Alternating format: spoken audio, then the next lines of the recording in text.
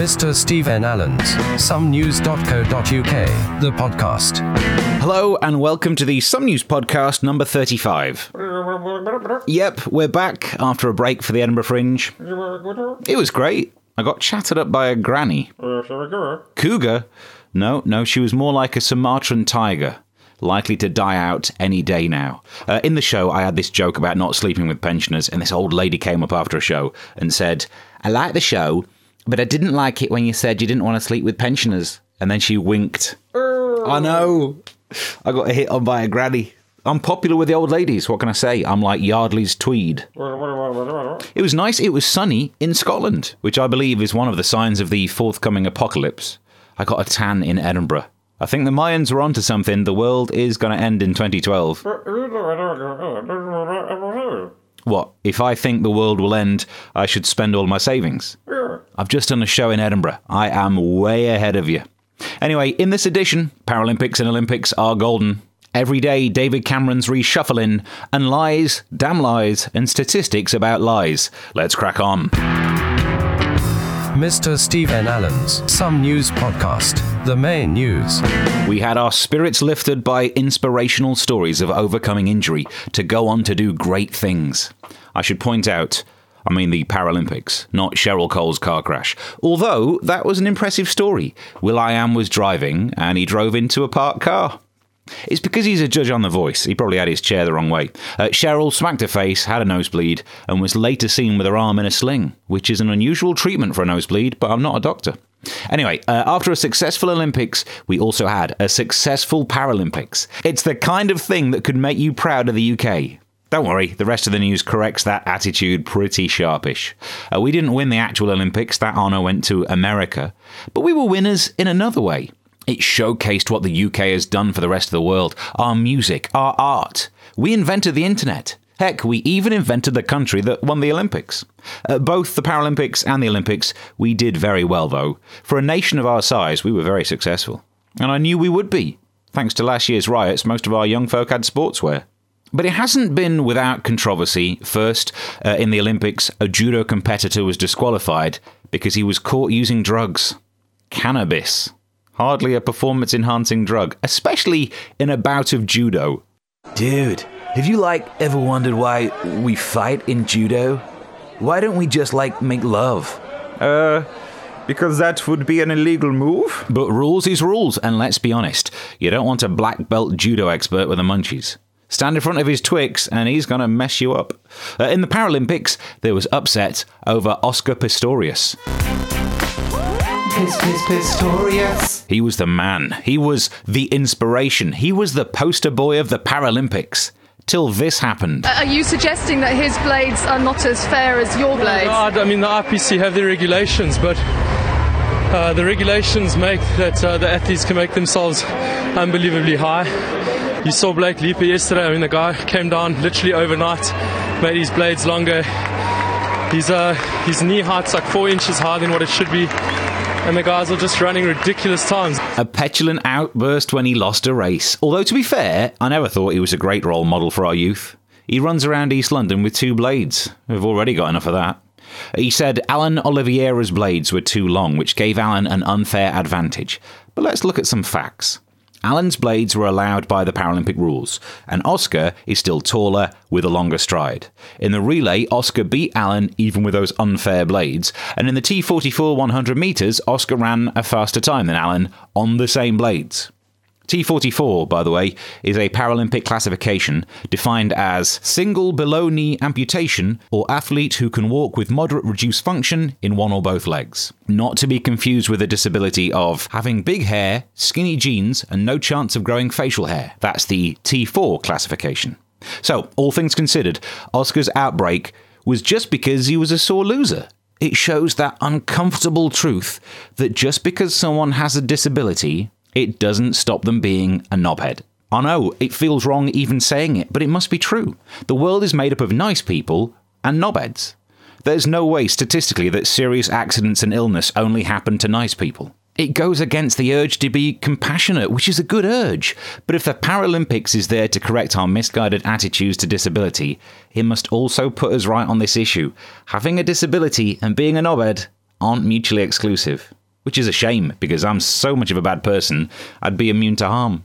Pistorius in this race, the bad guy in the film Manhunter. Heck, even Hitler only had one ball. I'm not sure that's a Paralympic category, but there's a point in there somewhere. Look at it this way. If Usain Bolt came second and said, "Oh, that's not fair." That's not actually a Usain Bolt impression, by the way. But we would have mocked him to his face. Yeah, you can run, but you can't hide, Bolt. I mean, you really can run, though, to be fair. But Bolt didn't lose. He won the 100 metres and the 200. He said he was the greatest Olympian. Meanwhile, Michael Phelps won more gold medals than anyone ever. And he said he was the greatest Olympian too. Now, I agree with Bolt.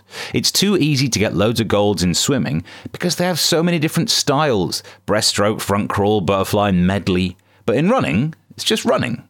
Until they bring in different styles of running, it doesn't count. 100 metre skipping. You make that an event, and we'd win gold. We've got Michael McIntyre. Or the 200 metre moonwalk. And they're off. And Usain Bolt is going so fast it makes the others look like they're, well, moving forwards. I think there's a hierarchy. The best sports seem to be the ones that would have been more useful in battles of old. The fastest runners to send messages. The longest jumpers to get across rivers. Javelin throwers like throwing spears. Even the hammer throwers would cause some damage. But the shot put. I never get that as a sport. In a battle, it would be useless. The enemy are about 20 yards away, sir. Should we send in the shot putters? No, we wait. Don't fire till you can see the whites of their acne. But there have been winners and losers. 2,400 fines have been handed out to motorists who use the Games lanes in London. I should point out, if you're listening to this in another country, Games lanes are lanes on the roads of London that you're not allowed to go in at certain times. They're not lanes in the games. It didn't mean that this happened.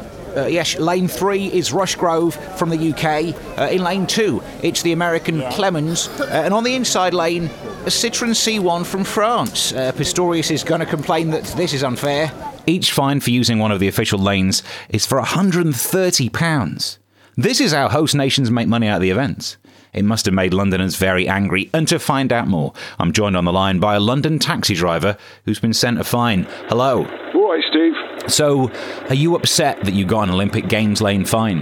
Nah. Well, really? Well, it's a once-in-a-lifetime chance, isn't it? Hey? If I didn't get a fine when the Olympics came to the UK, when was I going to get one? Well, if I waited till 2016, I'd have to drive all the way to Rio to get a fine. And I don't go that far south of the river. So you're happy about it? It's like memorabilia, isn't it? I mean, one day it'll be worth something. They only issued 2,400 of them. Are you a collector? Oh, yeah. I got all the rare fines.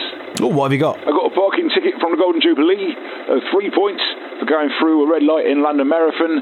And rarest of them all, I got a speeding ticket on the M25. Good God, man, you defy science. The somenews.co.uk podcast. Our leaders have been in the news, and I mean political leaders, not royals. Although Prince Harry has been doing his best. He's back in Afghanistan, a place where women have to cover up, and it's a desert, robbing him of the 2 main ingredients for another naked pool party. I didn't like it when that story broke, actually. You know, what's black and white and red all over? Newspapers with a sunburnt ginger man on the front page. Oh, I didn't like it. And when the Sun showed pictures of Harry naked, well, I did not like that. I didn't like it because loads of women were saying they fancied Prince Harry. And I remember when they used to fancy Prince William, but now they've moved across. And what that tells me is, you would rather fancy a ginger man than a bald man, and I find that offensive to my people. It's not easy being a bald man in his 30s. Sure, I save money by not having to buy Head and Shoulders, but sadly I have to buy Back and Shoulders. Don't ask. But Harry's out there, now an Apache helicopter pilot. It said in the paper, he now has his finger on the trigger of an awesome arsenal of firepower, including Hellfire missiles and a 30mm cannon. So if I worked for the Sun newspaper, I'd stay away from Helmand. Anyway, it's the political leaders who've been in the news because of the reshuffle. The papers say David Cameron reshuffled to the right. That's odd, because I always reshuffle to the left, or my balls rub. Not just on my jeans, they rub against each other, and I'm worried because that's how we invented fire. Normally, I don't care about reshuffles. It's people who screw us over getting sacked and replaced by other people who will screw us over. But this time, it's been interesting. The government has become more right-wing. It could be bad news for public sector workers, the unions, and if they move even more to the right, Poland. Some reports said Cameron was drinking plonk while he was telling ministers they'd been sacked. The only way he could have been more evil is if he had a swivel chair and a cat to stroke. Ah, Caroline Spellman, I've been expecting you. With you out of my way, my plans for world domination can start with a new runway at Heathrow. Meanwhile, Cameron was also in trouble for handing out knighthoods to the men that he sacked, but not to the women. In Cameron's defence, it's not his fault that these women aren't members of the old boys club. But what are they getting a knighthood for? For services in not being good enough to stay in the government? And Cameron faced accusations of ageism after it was reported that he sacked Caroline Spellman because she was 54. But Downing Street pointed out her replacement, Owen Paterson, is 56. He could still have meant it as ageist, though. I mean, sacking someone for being 54 and replacing them with someone who's 56 is just like having austerity measures to reduce borrowing that have seen us borrow more than ever before. He doesn't have a problem with old people. He has a problem with old women. Not something I can be accused of, if you remember the old Edinburgh groupie. In fact, David Cameron sacked more women than he brought in. It's a shame. I'm not saying that there should be 50% of all MPs who are women, because it's not just about percentage of population. It's to do with desire. If 90% of all women wanted to be politicians and 5% of all men did, then having only half of all MPs being women wouldn't be fair, and it works the other way around too. But by not having as many female politicians around, we're missing out. New research has shown that men lie more than women. No, we don't. There you go, I just did one right there. That's how easy it is for me to lie, because I'm a man. On average, men lie 3 times per day, totaling 1,092 lies over a year, as opposed to 2 lies per day, 728 lies over a year, for women, according to a survey carried out by BMW Financial Services.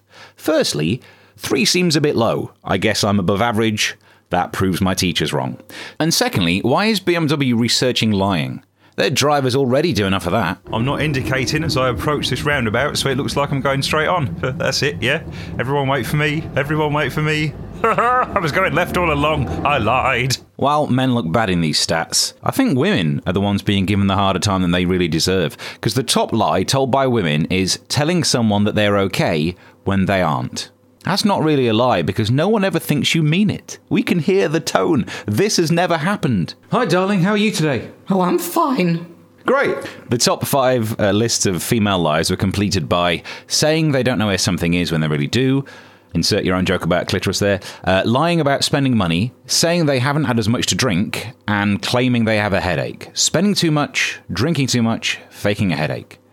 That's 3 lies every evening. How is their average so low? Top lies told by men include claiming they had no signal, saying I'm on my way, as well as saying they're okay, and lying about alcohol. That's something men do. No, I wasn't drinking when I was sacking ministers. In general, most people believe that lying can make life easier. And Karen Pine, a professor of developmental psychology at the University of Hertfordshire, agreed. She said, "We think lying is bad, but actually the ability to deceive others has helped humans survive as a species." Although that's probably bull. It's one of her 2 a day. It makes you wonder, if we all tell lies, what's the best lie you've ever told? I asked the question on Twitter. Here are some of the answers. At Dyke with a Bike said, somebody nameless bought a DVD recorder and then took it back to the shop as a bag of potatoes and got a full refund. You effectively sold potatoes to a shop. That's an industry. You're a job creator. At RobSand69, she's a work colleague, darling. Of course there's nothing going on. Why would I need her when I'm married to you? Ooh. It's meant to be a podcast, and now it's kind of got a bit Jeremy Kyle. At Lynn Gerard says, of course size doesn't matter. Is that a lie, is it? Cheers. And Lynn Ann M said, 4-year-old son asked me, how old do you have to be to have sex? My mind whirling, 29, I answered. To be fair, you should tell your son you don't have to wait until you're 29 to first have sex, but I can tell you this much. You do a science degree at university, pretty much just happens that way. The somenews.co.uk podcast. Your letters. Just time for one of your letters. This one is from Formspring, and it reads, it's from WizzyKid. And it says, here's a question for you. Women with 6-packs, yay or nay? It's a tricky one, that. I mean, I saw Jessica Ennis during the Olympics, and I thought, that is an amazing body. I would love to have a body like that. I mean, if I had a body like hers, I would have bigger muscles and smaller boobs. It would be a good day for me. But It must be hard to maintain, and everyone likes a partner you can actually go out with and relax and eat a meal and things, so I don't know. I think the question is a bit wrong, really, because it's not about whether or not I fancy someone with a six-pack. The question is, would they want me? Because if they would, there is not much I could do to stop them. I do not have the upper body strength to fight off someone like that. The somenews.co.uk podcast. That's it for another episode. Check out somenews.co.uk. Get the e-newsletter, the free Android app. You can read it on a Kindle. You can email podcasts at somenews.co.uk if you want to get in touch. And follow on Twitter at Mr. Stephen Allen. Till next time. Bye.